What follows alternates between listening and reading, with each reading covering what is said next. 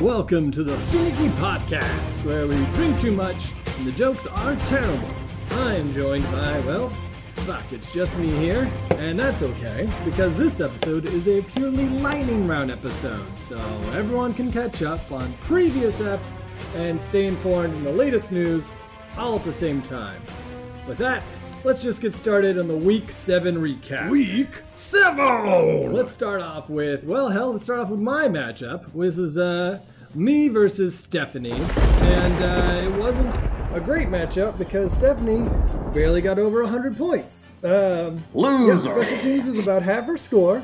And Patrick Mahomes didn't play a full game of football, which we talked about last week. So, and on my side, Carson Wentz and Chris Carson together, while they were projected for almost 40 points, they got only about 10. Either way, I win, and I move on to 4-3. So I'll take it. Let's move on to exploring other games with Zach versus Lyle. Battle of the L's. 164 to 152, and Zach had a good game, even with Lyle's QB resurgence of Kirk Cousins and Jared Goff, both getting, they almost have about 60 points there. It looked to me like Chase fucking Edmonds was the difference maker here. 32 points, and that was all about karma, because, we all made fun of Zach for having Chase Edmonds. Well, I don't, all of us. Snake did. And me. Snake mainly did it. I only did some of it. Lyle had a great game, just not a great enough game, and now Zach has 2 wins instead of 1. Congratulations. You did it. Moving on to JP versus Bliss. This is a all-world matchup. These guys were battling in the second place spot, trying to get first place, and it came down to the wire. JP is now first in the East Division. Congratulations. Winner! How did he do that? Well, about 100 points from a combination of Aaron Rodgers, Marquez Valdez-Scantling, and Greg DeLay. 100 points from those 3 dudes, and not much else from anywhere else. But that was enough to beat Bliss because, he blames me. Jinx. But he could blame, Matt Breida for getting 3 points, or Carlos Hyde for getting 3 points, or how about Zach Ertz for getting 3 points, or I guess his punter. Really, all Bliss had going for him was his field goal kicker, Allen Robinson, and Lamar Jackson. And I guess his 3 guys weren't as good as JP's 3 guys. Loser! So he lost by 3. 3-3-3, 3-3-3-3-3. Moving on. Derege versus Bottom. This was the highest scoring game of, probably the year. 193 to 186. This is an epic LA matchup. And Derege comes out the winner because Dalvin Cook. We've talked about Dalvin Cook being the key to Derege's team. If Dalvin Cook does well, Derege wins. And that ended up happening again. But looking over at LA's side, if Bottom didn't have a Matt Ryan meltdown, he would have won this. And if he would have won this, he would have been challenging the LA division. And it's Bottom. That's not something that's supposed to happen. So, tough loss for Bottom. I'm sure he'll bounce back. But for now, Derege is one of the 2 LA Kings. And the other one is Antez. So let's take a look at Antez's matchup. Antez versus Snake, and Antez ran away with this one. 188 to 142. Winner! It looked close for a while, and but I don't know, how would you expect that Ryan Tannehill would score more than Russell Wilson? That's not something that's supposed to happen. And yet it did, and Antez still won. He's just got a real deep team with Leonard Fournette, Austin Eckler, Michael Thomas, and, the hard thing about Antez's team is you look at it and you're like, how did he do it? How did he win?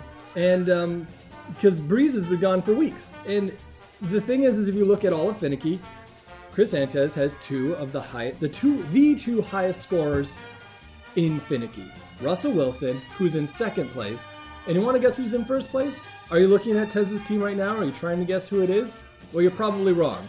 It's the Patriots defense. The Patriots defense is the number one scoring anything in all of Finicky. He has 170 points this season. A defense that he didn't even draft. So that's happening. And the latest victim to it was Snakes. Can Chris be stopped? I don't know. But there's only one way to really find out, and that's by looking at Week 8. Week 8. All right, Week 8. For now, we'll save the Antes game for the end, as it is going to be our game of the week.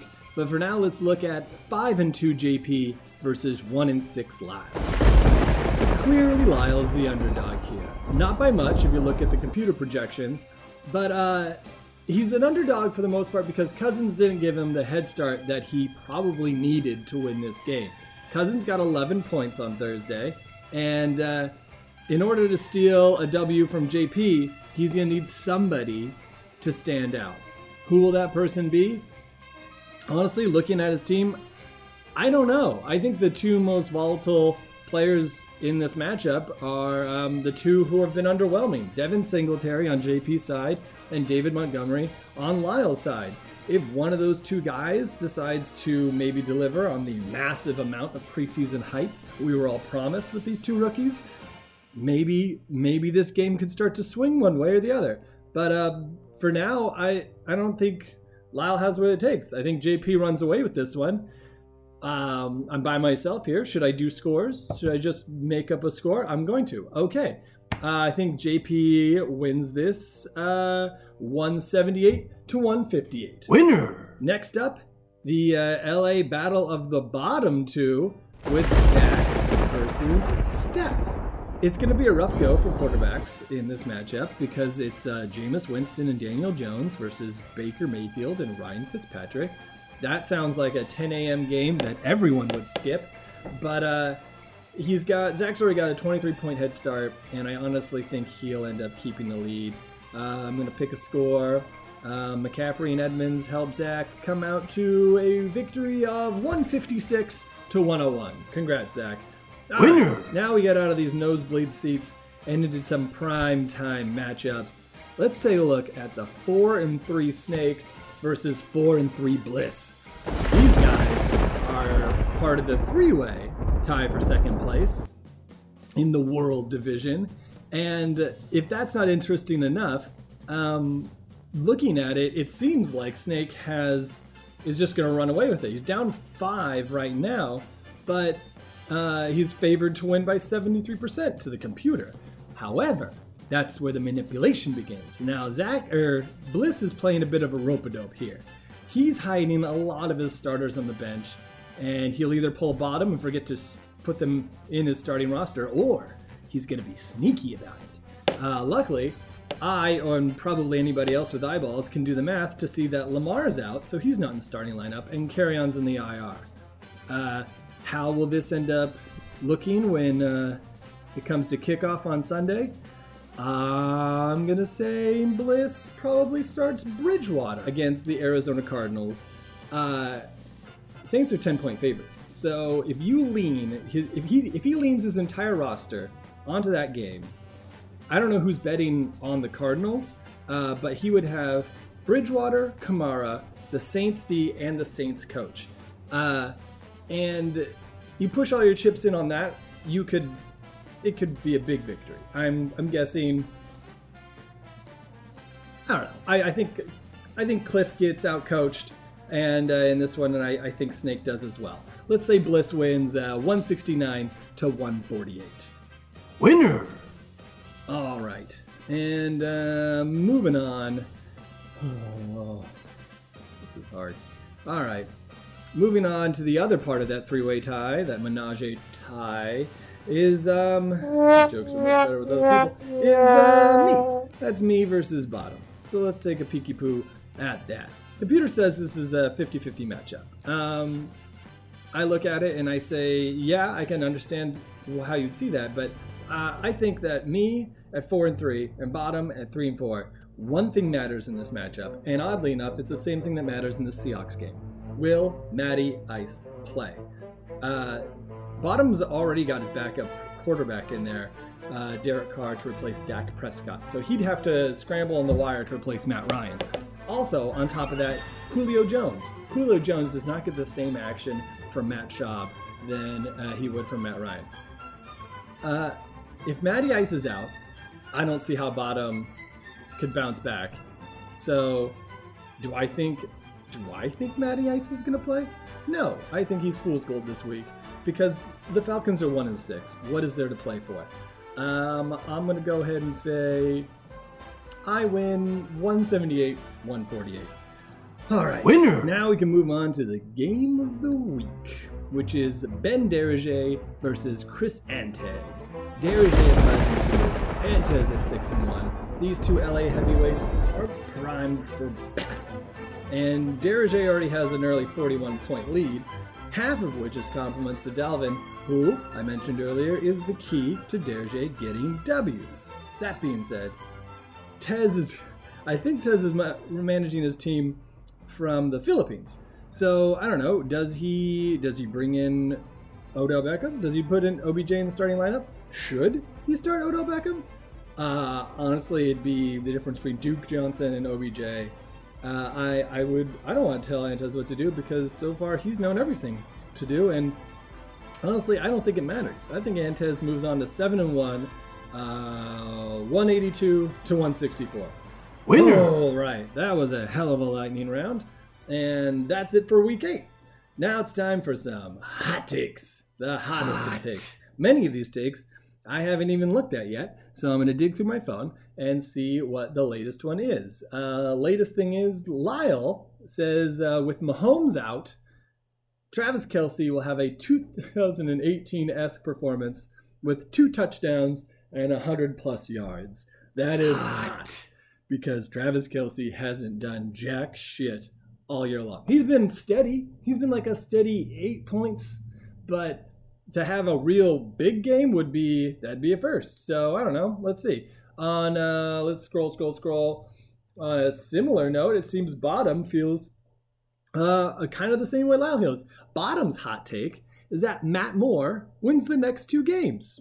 Hot. That's hot. That's one hot take there, Bottom, because Matt Moore is like 45 years old and easily the most inadequate person throwing a football in the NFL right now. But sure, let's go with it. Stephanie's hot take is the Rams win by 3 touchdowns in London.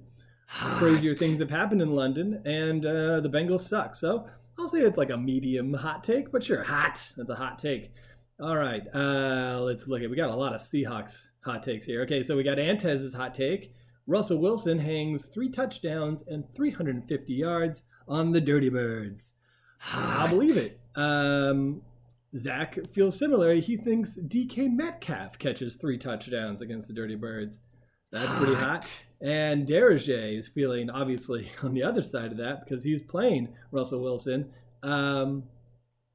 Deringer feels that Seattle gets 2 defensive scores. So, good hot take there, Deringer. Okay. I don't see that happening with Matty Ice playing. So he's probably assuming that Matt Schaub is starting as well. Wow, a weekend full of Matt Schaub and Matt Moore. Who could ask for less? Bliss's hot take is that he will not make the playoffs. Bliss's hot take is that he himself will not make the playoffs. This is clearly a reverse jinx, and I don't think it works like that. JP has a season-long take that by the end of the season, James White will lead all running backs in receiving touchdowns. Got a shit ton of stats to suggest this happens. Wow, JP, this is definitely our NFL insider right here. He says James White currently has 1 touchdown. Austin Eckler has 4. Well, it's not okay. So I guess that's what makes it hot. White has 2 receiving touchdowns called back in the last 2 weeks. He's second in the league amongst running backs in targets and receptions. Brady is averaging 39 attempts per game, even though they're beating their average opponents by 25 points. Patriots have the number 1 scoring offense in the league, and White is getting the receptions and is overdue to score. Stats. All right. Well, all right then. There we go. That's a pretty elaborate hot take from our NFL insider, JP. Zach also has a similarly in-depth hot take. Michael Bennett leads the league in sacks. Hot. That's one hot take. All right, those are pretty good. That's some pretty good hot takes there. I feel like those are the best hot takes of the season, but the bar was pretty low. My hot take is a season long as well. I think, and this isn't going to sound hot because I think this is the last year of Brady. I see all the statistics about how their offense is scoring a shit ton, but you know what? You do that in garbage time. The move for Sanu seems different for the Patriots. Edelman isn't getting any faster, and the defense is the star of this team. Brady has 4 touchdowns in the last 4 games. 3 of those were in Week 5 against the Redskins. Stats. The last 2 games, he's played the Giants and the Jets, and he's had 1 touchdown, 2 interceptions. What record does Brady have on any other team? And how many wins does this year's Patriots team get with Jalen Hurts or Nick Foles or Andrew Luck? Hot. That's it for the Finicky Podcast. I'm Julian. I'm by myself, and I'm not doing this again. Thanks for listening to the Finicky Podcast. Finicky on, Finicky well, and